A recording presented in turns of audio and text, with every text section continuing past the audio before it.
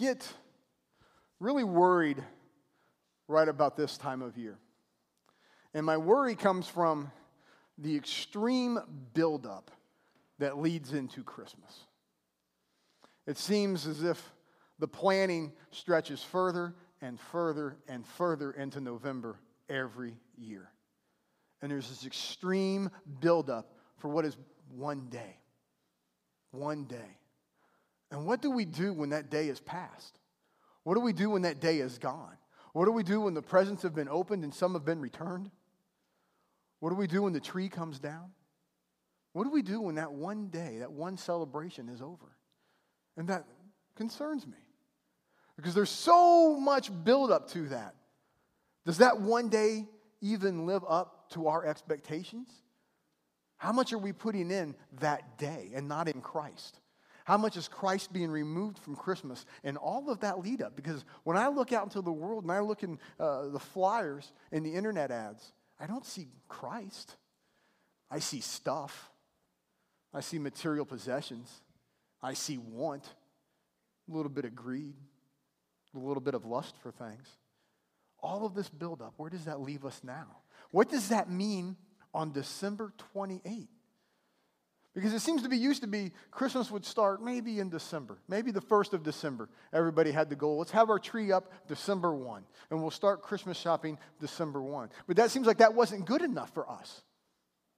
We had to back it up a little bit. So now it creeps back into November, and you have the Black Friday event. Now, I can remember when Black Friday was only Friday. But now it seems like, well, Black Friday's all week. It wasn't good enough for us. It wasn't good enough just to have one day of shopping. Now we're shopping on Thanksgiving. And it used to be, well, we'd go out late Thanksgiving evening. And now it's like, well, no, doors are open at 6 o'clock. Oh, and if that's not good enough for you, you can go ahead and shop online during that week. The pre-Black Friday event. So now we don't just have Black Friday, we have pre-Black Friday events. And the thing is, where is all that leading up to? It's leading up to disappointment. So what do we do when the celebration's over? What do we do when the ornaments are packed away? Well, lucky for us, we have another celebration to plan, right? We've got New Year's Day 3 days away. We are right in the middle of two celebrations. We're 3 days out from Christmas, and we're 3 days looking forward to New Year's. So that's, I guess, the good news for us, is we are in between two celebrations. So what do we do now? Well, whenever there's a celebration, what do? We plan. It's time for us to plan the next celebration. That's who we've become. One celebration behind us, we're looking forward to the next one. Christmas is barely in the rearview mirror, and I guarantee you in a couple weeks you'll see Valentine's stuff out on the shelf. Because we have to be looking forward to the next event. We have to be looking forward to the next celebration. Well, guess what? There's going to be another celebration. And company is coming. And I'm talking about Jesus. We're going to have another party. We're going to have another get-together. We're going to have another celebration, and He is coming. And see, that's the wonderful part. We are still between two celebrations. We are between His first coming and His second coming. And that's the happy part. We can be just who we are and look forward to the next celebration. We can look forward to His coming again. So that's really the celebration of two Advents. It's two Advents, two comings, two arrivals. So we celebrate the first one. And since we know that He has already came, He has already been born, and He has gone through what He went through for us, we know now we look forward to the next event, the next Advent, the next coming, the next celebration. He is coming back. And He tells us that Himself in the Scriptures. We look at Mark, is it chapter 13? And He tells us Himself He is coming back. It says, at that time, people will see the Son of Man coming in clouds with great power and glory. Wow. He Himself tells us, get ready. I'm coming back. And we need to prepare for that. We need to prepare. When company is coming, what do? We make preparations. We do some things differently. But really what I want to highlight in that verse is, look at the difference in His first arrival and His next arrival. The first arrival, humble, weak, meek, poor, in a barn, surrounded by animals, hay. Oh my goodness. That's the first arrival, and we celebrate that first arrival. Wow, we really celebrate that first arrival. We do it right. We do it big. What about this next arrival? What about the next time he comes with power and glory? We need to celebrate that. We need to get ready for that arrival the way we get ready for the first arrival. We need to make plans. We need to prepare. We need to make a way for him. Think about it like this. What do you do when you are having company? See, Jesus is coming. We're going to have company, folks. That's a fact. What do we do when we have company? Now, I know when we have company, we get things in order. We make plans. If you're me, I make a list. It's usually a pretty long list. So what do? What's the first thing we do? We get our house in order. When company is coming over, what do? Well, all the things come off the shelves. Everything gets cleaned up. Everything gets dusted. Everything gets put in its right place. Everything gets vacuumed. All the bedding gets changed. We go through all of that when we are having company. In my house, that's a week-long event. All the kids' rooms get cleaned up. Everything gets put in its proper place, nice and neat and organized. When we're having company, we get busy. Well, guess what, folks? We're having company. It's time to get busy. Are we putting things in order for him? Are we making a list of things we need to do for him? Are we preparing a way for him? Or do we really not think he's coming? Because he's coming. He tells us himself he's coming back, and he's coming back with authority. We need to start to prepare for him.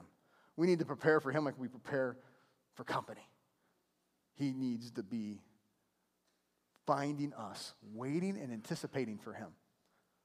And folks, this is not something we need to sit back and wait for. This is not something we can delay on, because we need to have a sense of urgency about this. We need to start doing this now, not tomorrow, not when it's convenient for us, because sometimes if it was convenient for us, we would never get around to doing it. It's not a matter of when it's good for us. Now, we need to be urgent about this. And here's why. We continue to look at the scriptures, and it's going to tell us why we need to have a sense of urgency. We're still looking in Mark, but about that day or hour, no one knows. Not even the angels in heaven, nor the Son, but only the Father. So not only are we going to have a celebration, we're going to have a party. Guess what? It's a surprise party. Ta-da. A surprise party. You don't know when it's going to happen. You have no idea when it's going to happen. I could fill this room with scholars, and they could debate for days on when they think it's going to happen. But no matter what they say, no matter what the most educated people say, okay, it doesn't matter because of that right there. No one knows except the Father. I can't even begin to guess, and I won't begin to guess. Could be tomorrow. Hope you're ready. Could be next week, next month, next year. I do not know. All I know is we need to be ready. We need to be prepared. We need to be making a way. Because no one knows, not even Jesus. He who has always been, the Lamb that has always been, the one from God kept nothing but this. He kept this from him. Even Jesus doesn't know. Can you imagine a father and son? And this father has a secret. And he has his son there sitting right next to him. And you kind of, I pictured God knowing this time, and Jesus, his anticipation, his excitement as he's sitting next to his dad. Like, Dad, is it time? Can I go now? Think about that. Think about the excitement he must have to gather us all back together, because that's what he's going to do. He's going to gather us all back together. He's going to make all things right. He's going to take away all of our heartache, all of our pain, all suffering, all hurting, and all disease. And I'm willing to guess he's very excited about that. And he's sitting right there next to his father saying, can I go now? Think about how we are as children. Can I go? Do I have permission to go now, Dad? Do we have that same excitement about it? Do we have the same excitement about Christmas? Do we have the same excitement that we have about Christmas, about the events leading up to Christmas? Do we have the same excitement about his second coming? Because we should. We should. We have that to look forward to. But again, it's a surprise party. And that's why we cannot wait another day to prepare the way for him. In first place, we can prepare a way for him. Just like we were talking, what do we do when company's coming? We get the house in order. Is your house in order? This house right here. Is your house in order? And the first question is, if you have not accepted Jesus, don't wait. You don't know what tomorrow looks like.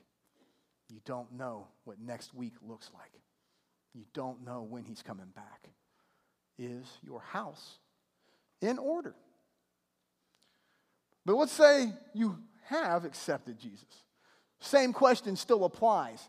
Is your house in order? What kind of condition is he going to come back and find your house in? What is he going to find in your house? Greed, lust, anger, envy, ego, pride? You need to get your house in order. What condition is he going to come back and find your house in? Applies for your physical house as well.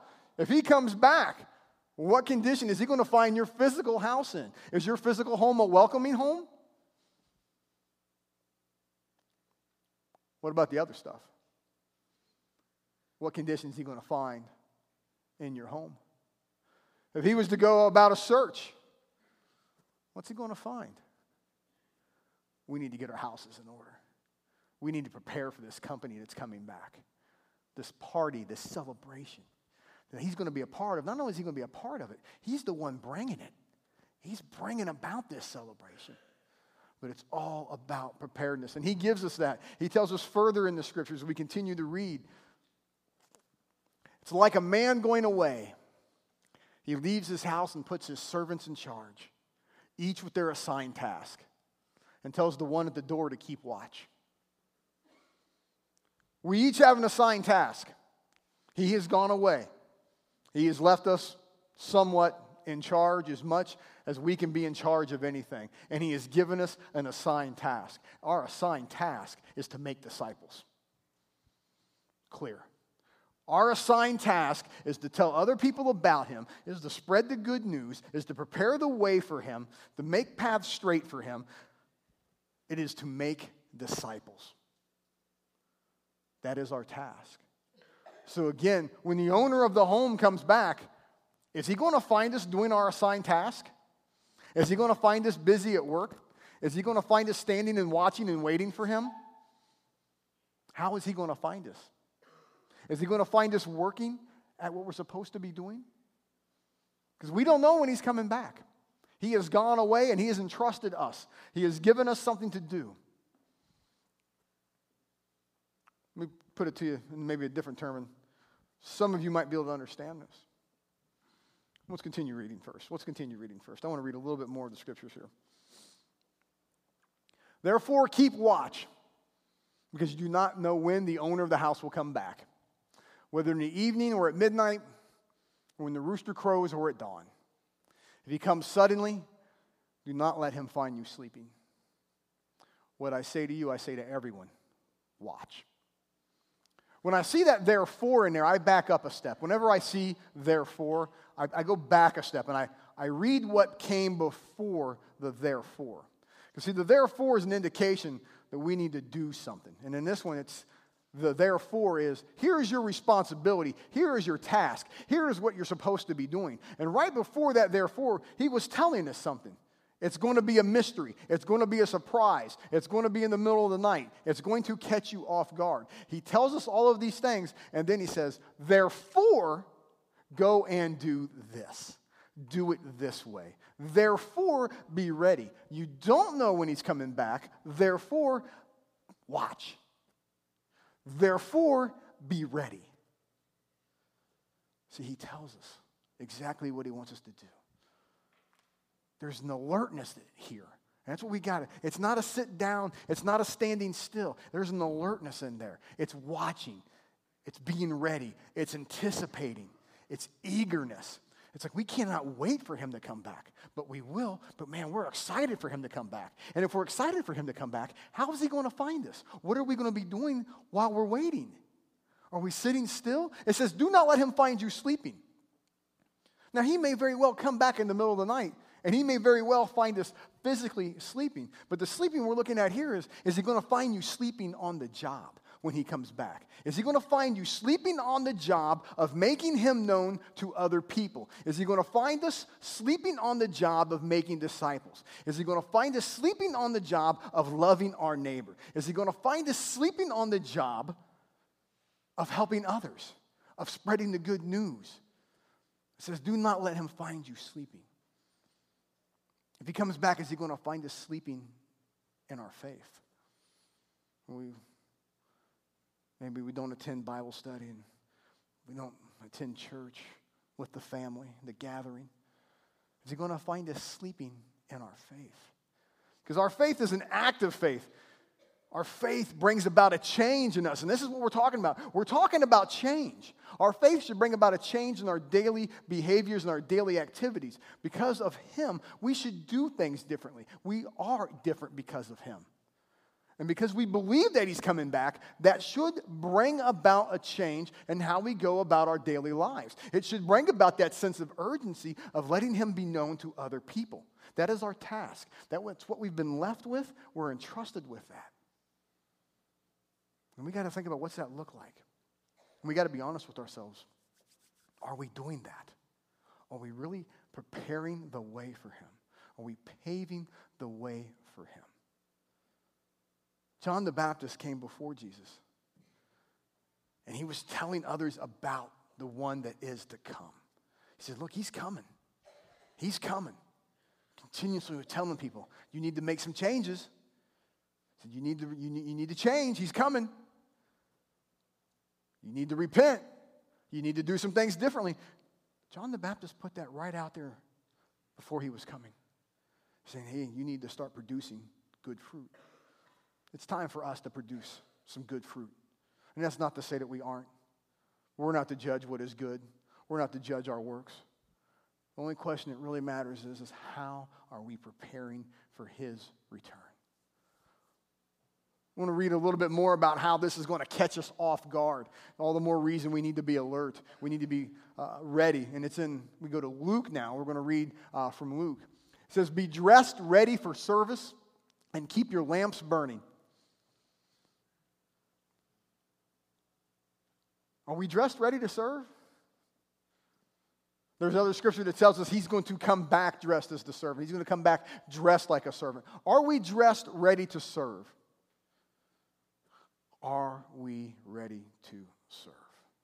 Now, that doesn't mean when he comes back, okay, now I'm ready. You're here, I'll serve. No. Are we now, right now, ready to serve?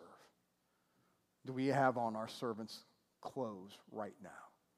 Are we ready to serve him in the here and now? Because he's coming back. It says, have your lamps burning. There's kind of a twofold there. If you've got your lamp, it means you're on watch, you're on guard. You're waiting, you're watching, you're anticipating. You've got your lamp.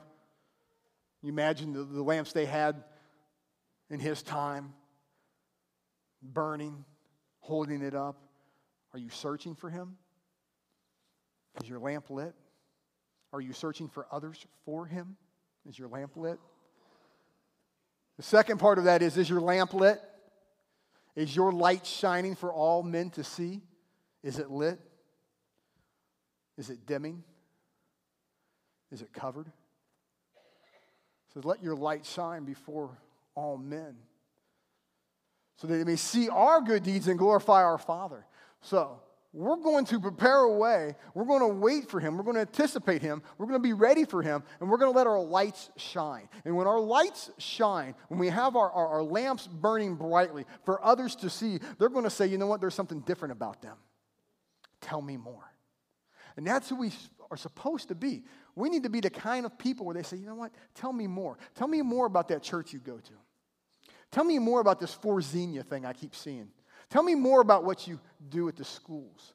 Everything we do should be to shine a light for him, and we should be the kind of people that others want to know more about, that they want to be around, they want to say there's something different about them. You know what? Jesus was different. We're supposed to be different. Our light should shine so that others may see and glorify him. There's further warning as we read. I think it's Luke 39. We continue just to look at this. All these warnings that we're given, these warnings of alertness, these warnings of readiness and preparedness, of being on our watch and being on guard. And it only occurred to me this morning that, wow, a lot of this almost sounds like our military. How our military is always to be on guard. That they're never truly ever 100% fully at peace or fully at rest. There's a part of our military that's this active readiness. Okay, if anybody in here has served in the military, you kind of understand what I'm going at. Active readiness, active preparedness. You're ready to go on a moment's notice. When you're called, you go, you serve. You're prepared, you're ready, you're waiting, you're watching, you're anticipating, you're going through the motions, you're practicing. You're going through your disciplines like we have disciplines. It's an active readiness. It's an anticipation that we're ready to go on a moment's notice to serve. It says, but understand this. If the owner of the house had known at what hour the thief was coming, he would have not have let his house be broken into. You also must be ready, because the Son of Man will come at an hour when you do not expect him. That just seems like good old-fashioned common sense right there. If you know what time your house is getting broken into, you're going to do all you can to prevent it from being broken into. We don't know. And that's what he's telling us, is that we do not know. We do not know. He can't even tell us because he doesn't know. So what is he going to find when he comes back? What is going to be the condition of the house when he comes back? And I know maybe some of you can relate to this story. It's like a child. It's like a teenage child, perhaps, who's been left in charge of their parents' home. The parents go off to work, and it's a Friday night, let's say. The child is entrusted with something. The child is entrusted with the home. The child is given a responsibility, and the child is given a task. What does that child do? The child throws a party. Now, I'm not naming this child, but I know this child. The child throws a party. And it's amazing how we will spread the good news about this particular party. Because that child tells 10 people, and guess what? Those 10 people tell 10 more people. And those 10 tell 10 more. And next thing you know, you have a house full of people you do not know. And it's busting at the seams. If that's how we treat that kind of party, that's how we need to treat the next kind of party that's going to happen. We need to tell 10 people so those 10 people can tell 10 people about Jesus and about him coming back. We need to start thinking in kingdom terms, not so much in our terms. But you go back to this child who is now disobedient, who is now breaking that covenant of trust and responsibility that they were given. Guess what? If that child knows what time the parents are coming home, he or she will clean up. They'll hide their mess. Well, folks, we're not going to be able to hide our mess. Our mess sometimes is very apparent and open. But that child would clean up. They would shoo everybody away. Say, all right, man, parents are coming. You guys got to go. Wow. Think about that. If only the child knew when the parent was coming home. But see, I think there's a reason that we don't know when he's coming back. And let's just say that we could go to a calendar and we could circle that date on the calendar. That date which nobody but God knows. Let's say somehow God told us, like, hey, guys, here's the date. And whatever that date may be, I can't begin to say. I have no idea. But let's just say we knew. Wouldn't we change some of the things we're doing right now if we actually knew the date? If we actually could go to our calendar on our fridge and say, there it is, I've got 92 days. Would we change the way we do some things? I think we would. I think if we knew in 92 days he's coming back, if we knew in 92 days there's going to be a celebration, if we knew there was going to be a party in 92 days, we would do like we do for every other celebration, we do like we do for every other party and every other gathering, we would get busy. But how come we're not doing that for him? Because we can be busier, and that's not to say that we're not doing some things. We can do more. We can do more. We should do more to prepare for him. But I think if we actually knew, he would find us doing things very differently than we currently do things. I think he would come back and he would see us all just getting along so perfectly, speaking so nice about each other, having Bible studies at everybody's houses every day, mowing each other's lawn, taking care of each other's kids. He would find us in a very different mode of behavior than maybe we currently are, because we know. He would find our house in order. He would find everything put in its place, everything exactly where it should be, nice and tidy and neat and organized. But we don't know. And folks, that is the reality of it. We do not know. But what should be the reality of it is all those things I just talked about, all of those things I just mentioned are things that we should be doing now, regardless of if we know or not. We should do things differently in the here and now because we know he's coming back.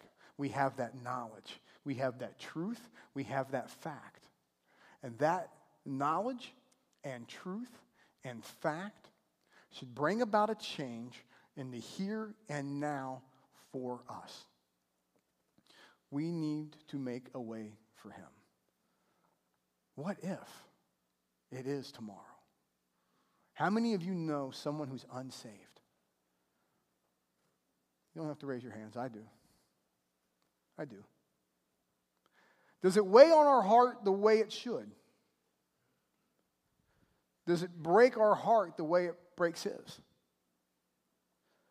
We all know people who have yet to come to know him. How many of us know someone struggling with something? Addiction. Maybe some other heartbreaking circumstances have occurred in their life this year. Loss. Pain. Suffering. What about them? Man, Jesus can make a difference in their lives. But he wants to use us to do that. He wants to use us to make a difference in their lives. He wants us to tell others about him. And not just about the here and now, it's both. It's the here and now and what is to come. He wants to tell them, I'm going to comfort them here and now, and I'm going to make all of that go away when he comes back. We need to be busy for the kingdom. We need to be busy preparing a way for him, letting him be known to other people. So how do we do this? And hopefully this isn't a totally new concept, but I do kind of want to get us guided in the right path. There are some things that we can do together, individually, corporately, as a family. There are things that we can do to begin to prepare the way for him. But we want to prepare our hearts. Again, are we prepared for service? Prepare ourselves. So I want to look at 1 Thessalonians chapter 5. Rejoice always. If we rejoice always, people are definitely going to think we're different. They're definitely going to think we're weird. They're definitely going to want to know more about what we're rejoicing about. They're going to look at us and say, man, why is that person so happy? They're going to think we're crazy. They're going to think we are just odd if we rejoice always. This is kind of, I'm going to say, my goal. I want to rejoice always. I want this to be the year where everything is about joy. That every part of ministry is about joy. Even the administrative task, it's all about joy. That the details don't get me down. That it's like, man, I just want to have joy in it. I want other people to see my joy because they'll feed off of that. If people see someone having joy and doing something, they're going to want to be a part of that. They're going to want to know more about that. And they're going to want to come into that and say, I want to do that too. We had a great time, I think, painting over at Warner. That was a joyous time, even though we were working.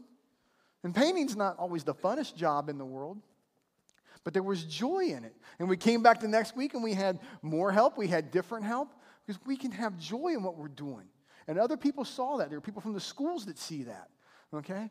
That is part of our witness. That is a part of that lamp shining as we go out into this community. If we just have joy in everything that we do, if we're always rejoicing, if we take the joy from this season, if you will, this period of time, okay, this season of joy as they call it, shouldn't every part of the year, every day of the year, every month of the year be a season of joy for us? Us who believe, us who have hope, who have faith, who know He's coming back. Shouldn't that cause us to have joy in the here and now? We should always be joy. We should rejoice always.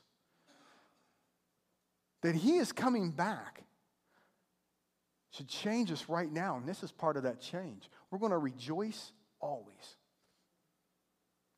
Pray continually. And this doesn't mean that we're constantly at the altar, we're constantly on our knees. Pray without ceasing, I've also read it as. That we're in a constant conversation with God. Prayer is communication with God. That's what prayer is. Prayer is communication with our Father. So when we talk about praying continuously or praying without ceasing, that we are in a constant conversation with God. That we're talking to Him. That we're seeking His will for our life. That we're seeking from Him the power to follow His will. We're seeking Him for wisdom and guidance and in times comfort. We're just in a constant prayer with Him. Just having a conversation with Him. The more we talk with Him, the more we understand His will, the more we understand as much as we can what He wants us to do, the more we can do it.